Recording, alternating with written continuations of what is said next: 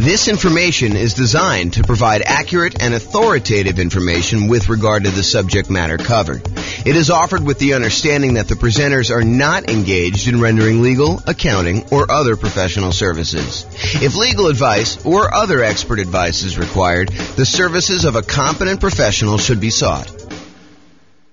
Welcome to the Irving Real Estate Investing and Real Estate Financial Planning Podcast. Learn all about investing in real estate in Irving, Texas, with a combination of real estate financial planning and modeling with numbers specific to Irving, plus syndicated, more generalized recordings of live and pre-recorded real estate investing classes, not all of them specific to Irving. Be sure to stay tuned after the podcast for a message from our sponsors. Well, good morning and welcome, everyone. I am your host, James Orr, and we have a very special class today, a class that is pretty popular, I think, with most real estate investors, especially real estate investors just getting started. And that is all of the low down payment financing options that are available for real estate investors. So that's what we're going to be going over today. Let's get started. So low down financing options. I think a lot of folks come in, a lot of real estate investing folks come in thinking, I need to have 20% or 25% down in order to be able to buy these rental properties. And that's not quite true. While it is true, you probably will need more of a down payment if you're going to buy non-owner occupant investment properties that you're not going to move into.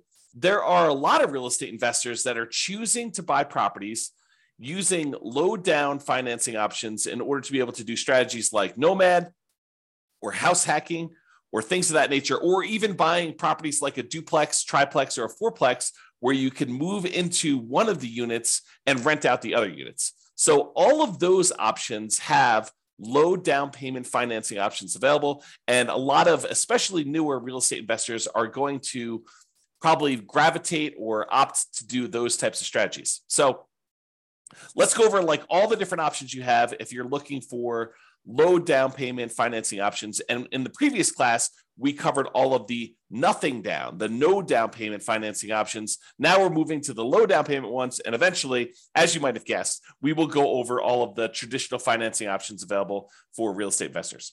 Okay, so let's go over the big list, kind of like big picture groups of all these different loans. And then we'll drill down into a couple of very specific loan programs. And I'll go into some detail on those.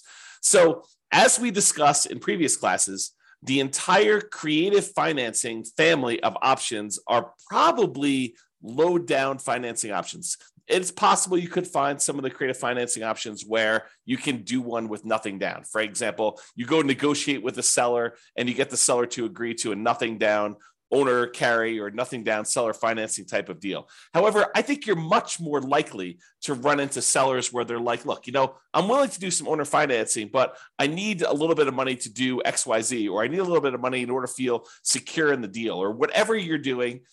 They may require or negotiate from their position a small down payment. And by small down payment, there's no specific number. So it's not like low down starts at 5% or low down starts at 15%.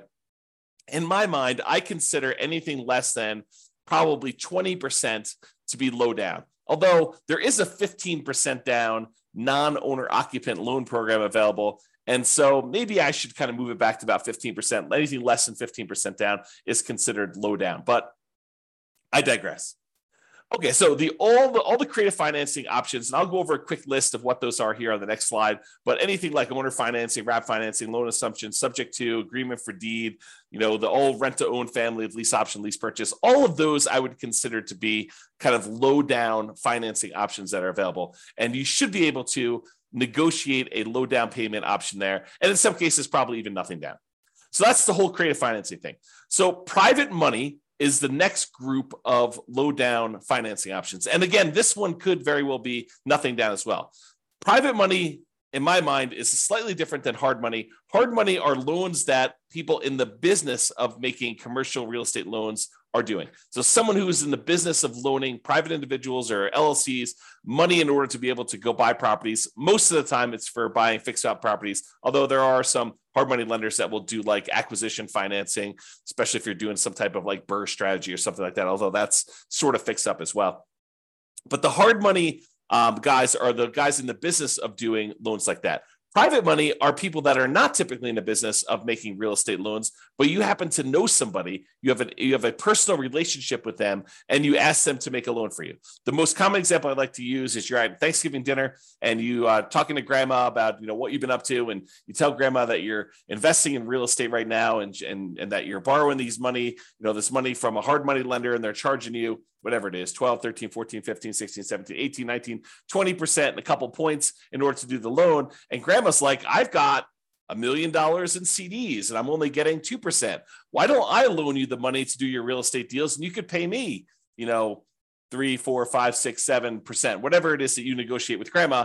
And grandma wins because she's getting a higher interest rate than she's getting on her CDs. You win because you're no longer paying hard money loans and you're also helping to support grandma. So the thought is you go to a private individual, someone that you have a relationship with, and you ask them if they're interested in making usually secured loans on real estate. It doesn't have to be secured. You can do whatever you want. You can structure this in a number of different ways, but that's typically how private money works.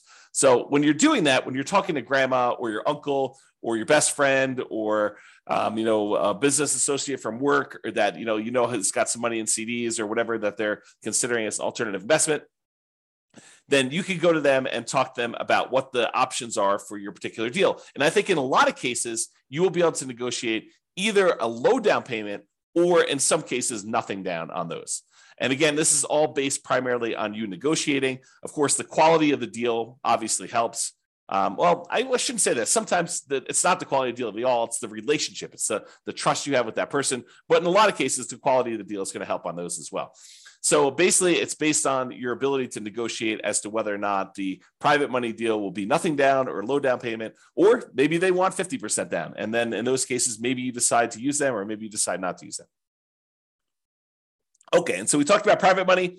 Hard money is the other option. Again, these are people that are in the business. It's very likely you'll be able to negotiate a low down payment option from a hard money lender. A lot of times they want you to have a little bit of skin in the game, although there are definitely some that are willing to do stuff with nothing down if the deal is strong enough in most cases. So if the deal is really, really good, a lot of times you can negotiate nothing down in the deal. However, in a lot of cases with hard money lenders, they're going to want to see a down payment. They're going to want to see you have something invested in the deal so that they know that you're likely to kind of complete the project. And these tend to be the private money ones. They could be, you owner occupying a property, or someone going and buying a commercial property, doing a fix and flip, something that they're not going to move into. However, with hard money, they're usually going to exclude any owner occupant type properties that you personally would be moving into. It's okay if you have a tenant move in, but they usually don't want to get involved in the laws related to making consumer loans for an owner occupant. And so they will typically try to avoid those. You may find one that is willing to make an exception, or one that doesn't know about this, or one that doesn't care. But I think a lot of hard money lenders are going to avoid trying to make owner occupant loans for that reason. Okay, so did we cover hard money loans? Very likely to be able to negotiate low down payment. In some cases, nothing down based on the quality of the deal. I think we talked about that. When we talked about private money, it still applies to hard money, typically commercial properties. So it's not typically good for house hackers or nomads. And for those that don't know, some people just kind of jump in the middle, and this may be the first class they're listening to. House hackers are people that are buying properties where they are renting out part of the property that they're living in. The most common example is someone buys a duplex, they live in one of the units and they rent out the other unit. But it could be you buy a single family home and you rent out different bedrooms as another example of house hacking. Nomading is different. Nomading is when you buy a property as an owner occupant.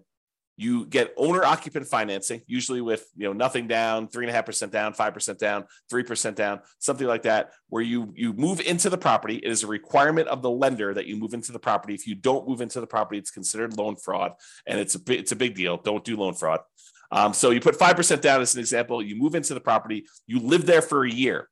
The year is a requirement of the lender. When you go and get the loan, they're going to have you sign a piece of paper that says you're agreeing to occupy the property for at least a year. So by signing that document, if you don't stay there a year, that's loan fraud. It's called occupancy fraud. So don't do that. So you live there for a year, but once the year is up, you can take the property and you can then convert it to a rental property, move out, put tenants in the property, and continue the process of buying your next property, probably with 3%, 5%, 3.5% down. Acquire the next property, live there for a year, and then convert that one to the rental. So the nomad strategy is systematically buying a property as an owner occupant, living in the property for at least a year. Sometimes it's longer if you need to save up more for a down payment. Then when you're done living in the property, you convert the previous one to a rental, you buy another owner occupant property, you move in, and you repeat the cycle until you have as many rental properties as you desire. So that is the nomad strategy. And you can nomad and house hack at the same time. Imagine for a minute, you owner occupy into a fourplex, you rent out 3 of the units, and then after the year is up, you move out of the fourplex and you go buy a single family home and you repeat the process. Or maybe you buy a single family home, you get roommates while you're living there for the first year. And then once the first year is up, you move out, maybe you bring your roommates with you, maybe you replace yourself with another roommate where you were living or whatever you decide to do. But that is the idea behind nomading and house hacking at the same time. Okay, so a lot of the no and low down financing options, the traditional ones, the kind of more conventional, go to a mortgage broker type of loans you're going to get, are good for house hackers. You know, those guys that are renting out bedrooms or buying duplexes, triplexes, or fourplexes and renting out part of the property that they're living in, or they're for nomads who are buying a property as an owner occupant, moving in, living there for a year, and then converting it to some type of rental. So the two primary low down financing options for house hackers and nomads, real estate investors that are using that strategy, are FHA financing. And FHA financing is a 3.5% down loan program that we typically use to buy single family homes, but you could also use them to buy duplexes, triplexes, or fourplexes. You cannot use them to buy 5 units or more. That's a totally different loan program. But if you want to go buy a single family home, a duplex, triplex, or fourplex, you can use FHA financing, a 3.5% down loan program in order to be able to do those. The other typical low down financing option for house hackers and nomads is the conventional loan. And that's a single family home only product for the low down payment options. You could do, conventional loans for these higher with higher down payments for multifamilies. But typically, if you're doing the low down option, it's going to be for single family home only. And then sometimes you'll be able to get down payment assistance in addition to getting the loan. So for example, in some real estate markets, not all, but in some real estate markets, you'll find local down payment assistance programs that combine with an FHA loan program where they don't require 3.5% down anymore. They may require 1% down or $1,000 down or something like that. And the down payment assistance program helps you with the other 3.5%, the other part missing from the 3.5%. So that's a different strategy to think about. Okay. And then there may be, I won't know, but there may be banks that are local to you, like local community type banks that also offer low down payment programs or nothing down loan programs, if you could find those too. So maybe your local credit union has a 3% down or 5% down loan program that is slightly different than the FHA or conventional loan program. So you may want to check with them as well. All right. So that's the big picture overview of the low down financing options. Just a quick review of what the creative financing ones are. I sort of gave you this list already, but I will share them with you. And then if you think any of these sound interesting to you, you'll want to dig into more. But the creative financing ones that probably are low down: owner financing, where you get the seller to act like the bank. Those could be low down. Wrap financing, where the seller has an existing loan on the property and they decide to keep the loan in place, but act like they're financing the whole thing. You send a payment to them. Part of that payment goes to pay their underlying loan that still remains on the property. So that's wrap financing. That could be low down, sometimes nothing down. Loan assumption, if you're going to formally go in and assume like an FHA loan, you could do that. And a lot of times those would require a small down payment in order to pay the seller some of their equity. The whole rent to own, lease option, lease purchase family, where you're leasing the property and you either have an option to buy the property at some point in the future, or you have a lease on the property and you have a purchase contract to purchase the property at some point in the future. A lot of times those will require that you have some type of upfront money. And in some cases, it looks a lot like a security deposit, right? Like the seller is like, hey, listen, I want to rent you the property. And you go to them and say, hey, if I rent this property, I'm good at making my payments on time. Would you consider selling this property to me? And they're like, sure, yeah, I'll give you an option to buy the property, for the next 2 years at this price. And, you guys come to an agreement on that, but they may still expect you to have a security deposit, which looks a lot like a down payment, which looks a lot like low down. Okay, so those are some options when you consider that. Then the whole agreement for deed, bond for deed, contract for deed, installment land contract, family of kind of creative financing options. And I think a lot of those sellers are going to want you to have a little bit of money in the deal as well. And then buying properties subject to the existing financing, where the seller deeds you the property, they leave their existing loan in place or liens on the property for that matter, but they leave their existing loans in place on the property, and you buy the property with that loan still in place, subject to the existing financing that is on the property. And in those cases, I think some of the sellers are going to negotiate some type of low down payment on those as well. Okay, so that's sort of the creative financing family of options and how they kind of relate to being low down. All right, so let's talk about two different loan programs, the FHA loan program, which we'll talk about in detail here, and then the conventional loan program. So we'll go over just a little bit of detail about these. Of course, the place to actually get the information on this is to go talk to your lender. So if you think you're going to be doing the FHA loan program, I give you some really basic information. I'm not a lender, and you're going to want to go talk to your specific lender and get the most current up-to-date stuff, because this stuff can change. I'll kind of point out a couple of recent changes that my lender told me about. Matt Weaver from Excel Financial provided me some updated information on the conventional loan program here just a few minutes before I made this presentation.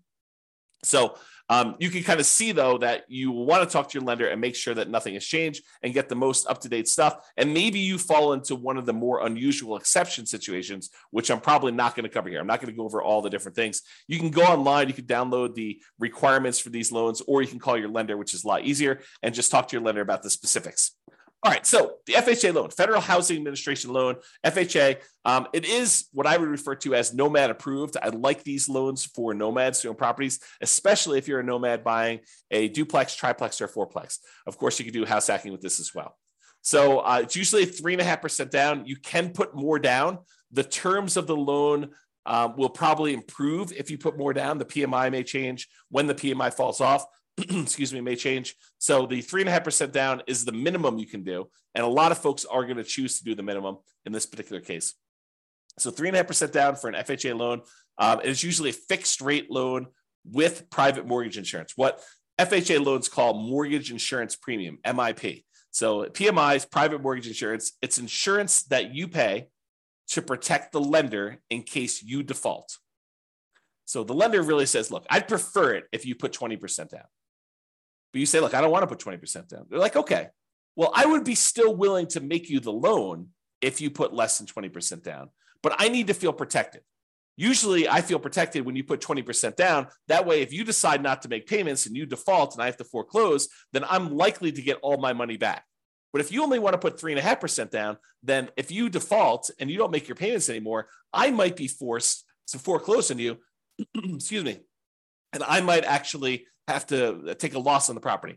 I'm going to put myself on mute for a second and cough to clear my throat. 1 second. Okay, I'm back. And I'll take a sip of water as well. So the lender says, usually I'd like you to have 20% down. In this case, you don't want to put 20% down. You only want to put 3.5% down. So I'm willing to still make you the loan. But what I want you to do, I want you to pay this third party, this insurance company that will insure me in case you default and I have to foreclose and I don't get all my money back.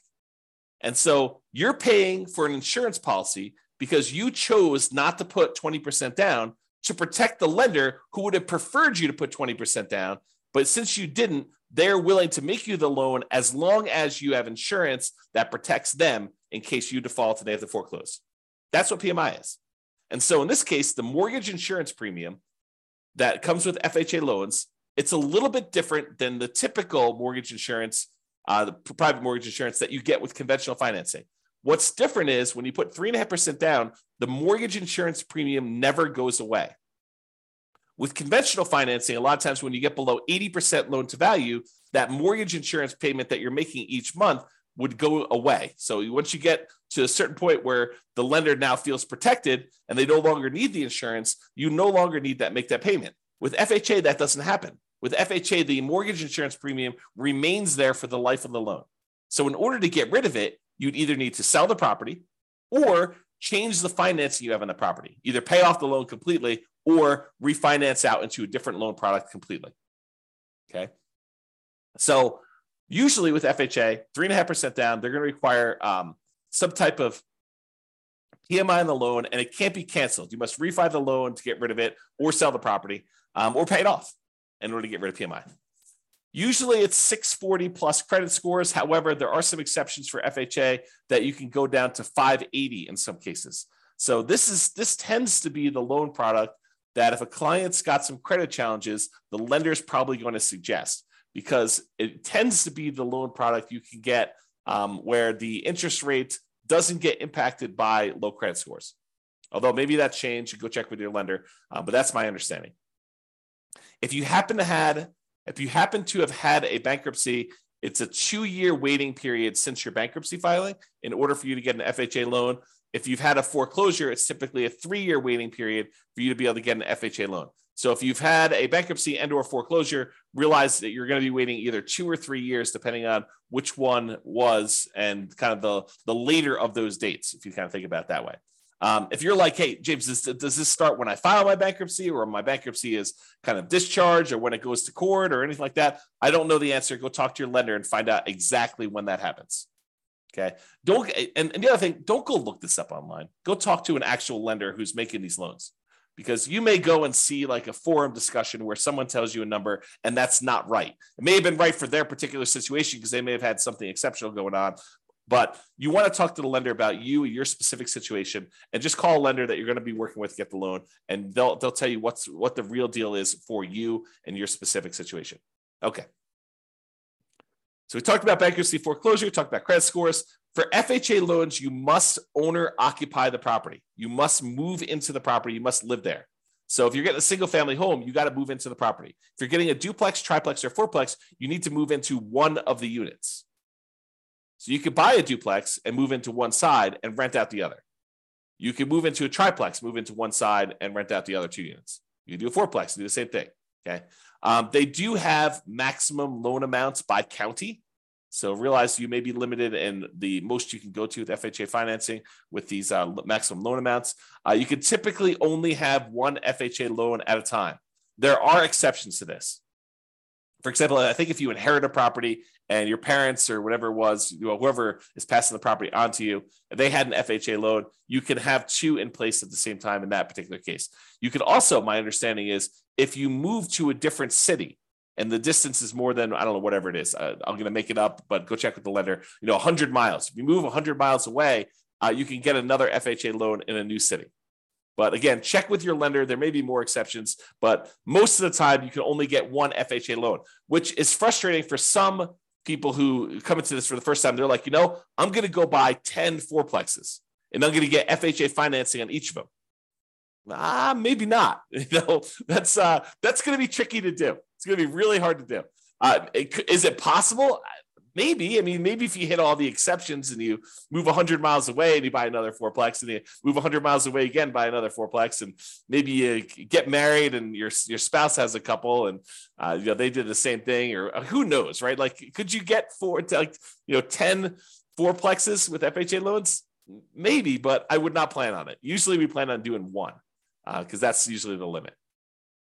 There is a version of the FHA loan that allows you to finance repair costs. So if you're buying a property, you're trying to do like a BRRRR strategy, although it's not exactly a BRRRR strategy because you're borrowing the money up front, but sometimes that strategy where you're going into a property that needs work and you are looking to borrow the money to do the repairs, like you found a property, but it's just really a wreck.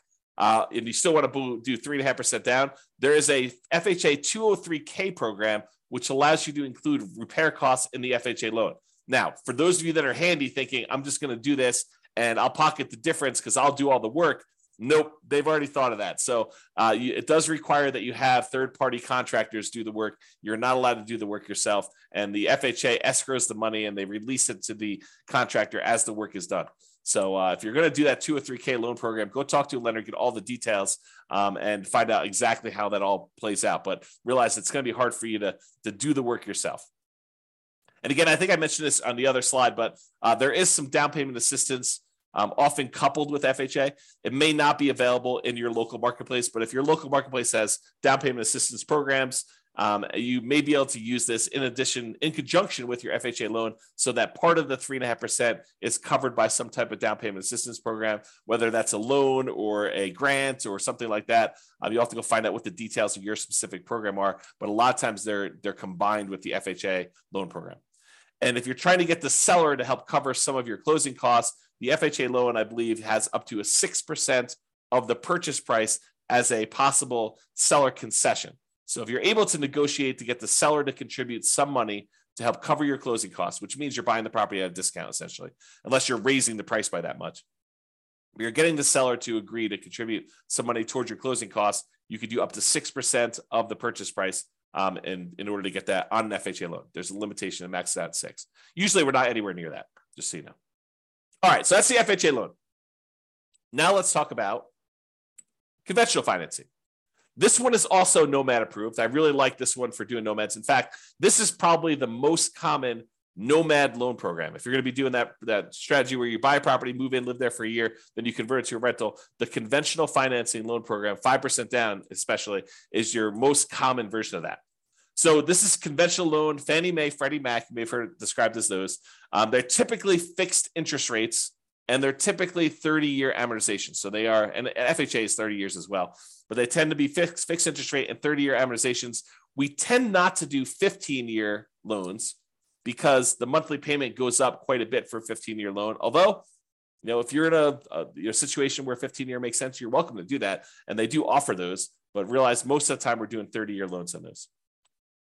For conventional financing, typically it's 740 plus credit score for the best interest rates. You may be able to do some lower. There's probably some mitigating factors, and they may do hit on some other things based on that. But usually 740 credit scores get you the best interest rates.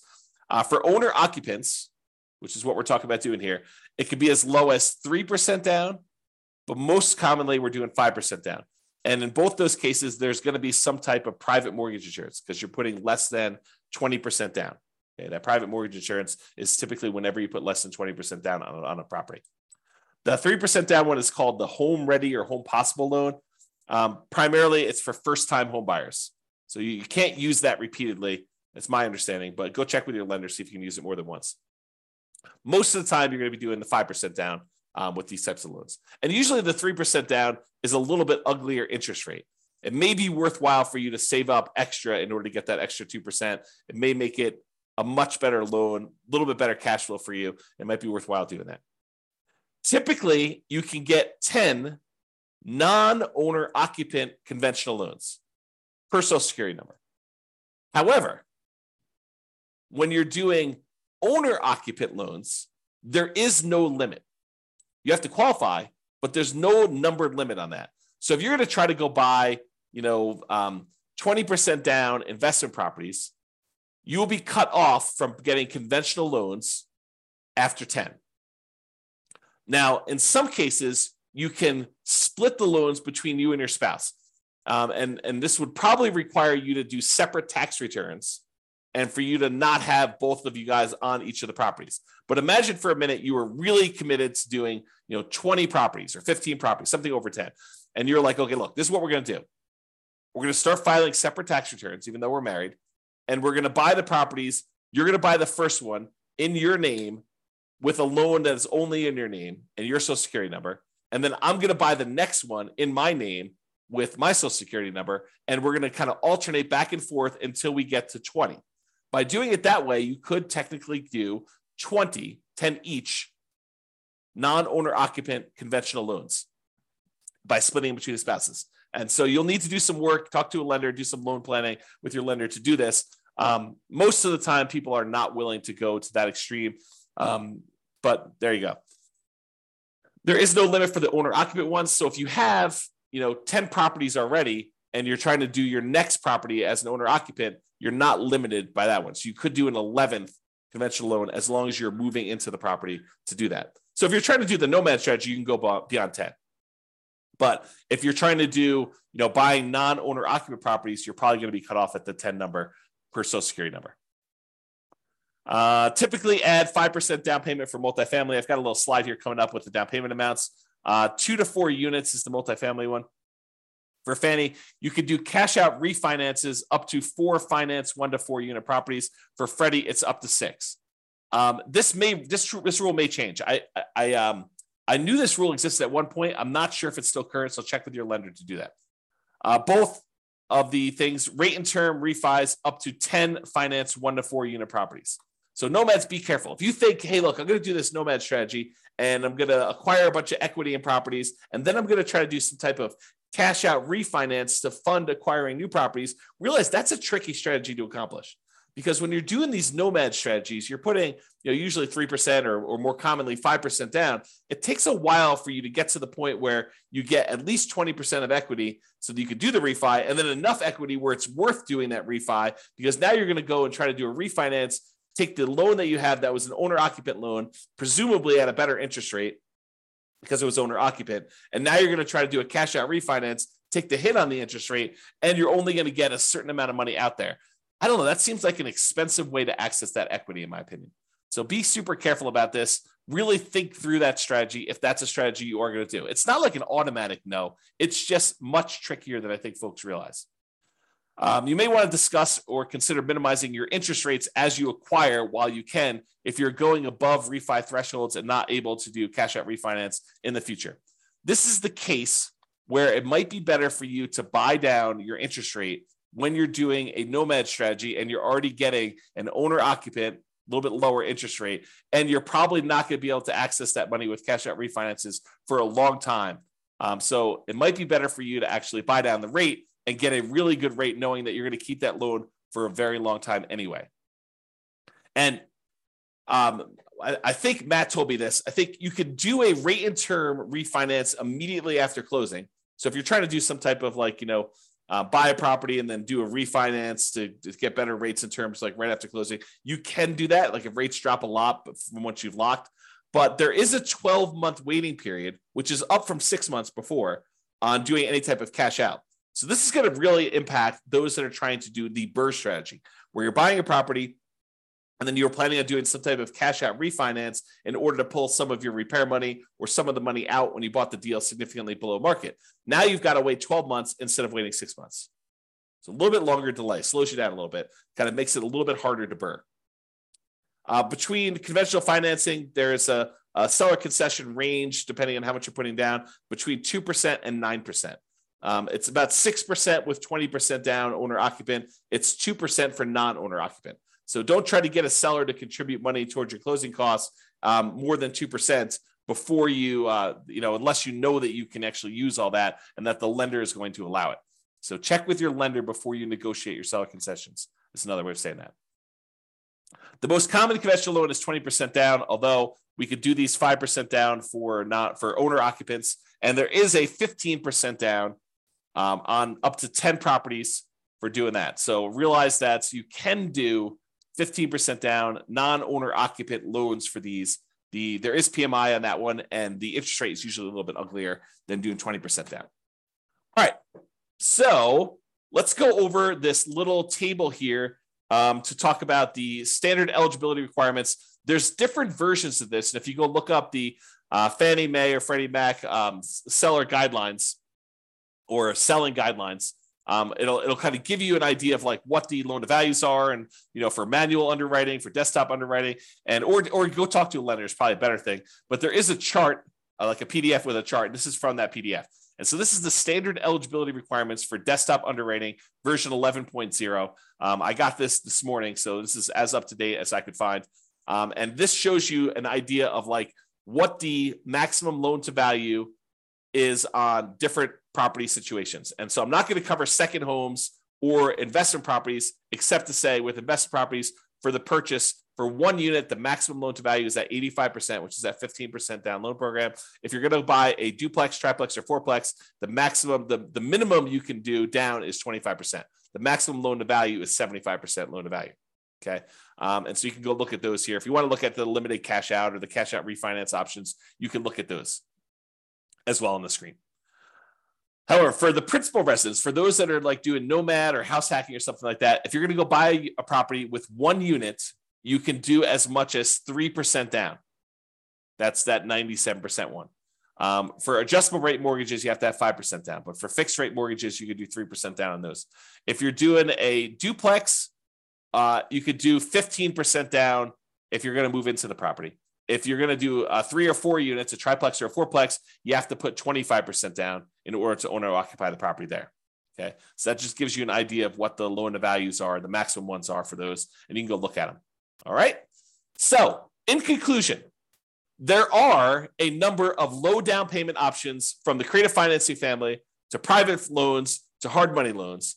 And there are other options, more traditional, conventional options for owner-occupant financing as well, okay? If you're doing non-owner occupant financing, if you're not planning on moving into the property, really your options are going to be limited to some of the creative financing options, private financing, and the hard money loans, okay, for doing low down. For all but the hard money loans, there are probably also good options for house hackers and nomads. You're probably not going to be able to do a hard money loan as a house hacker or as a nomad. There probably are some exceptions to this, but that's a good general rule. Now, there may also be local low down payment options as well from local banks, but the two mainstream low down payment programs for traditional financing are FHA and conventional financing. FHA is 3.5% down. There's a conventional financing 3% down loan, and there's a 5% down one, which is the much more common one that we typically are using. And these tend to be really good for house hackers and nomads. All right, that's all I got for you. I hope you enjoyed the presentation. Thank you, everybody. I will talk to you soon. Have a great day. With home prices up, mortgage interest rates up, and rents up, but not quite enough to counteract the higher prices and interest rates. Cash flow on rental properties in Irving is harder than ever. Book a call with the Real Estate Financial Planner to apply our proprietary 88 strategies to improve cash flow on your rentals. See the show notes for a link to schedule your call and improve your cash flow today. If you're a real estate agent, lender, or professional in Irving that wants to help our real estate investor listeners, consider reaching out to learn about collaboration opportunities with this podcast. We'd love to add more value to our listeners by having you assist our investors buy, sell, and finance their real estate investments. See the show notes to schedule a call to discuss collaboration opportunities.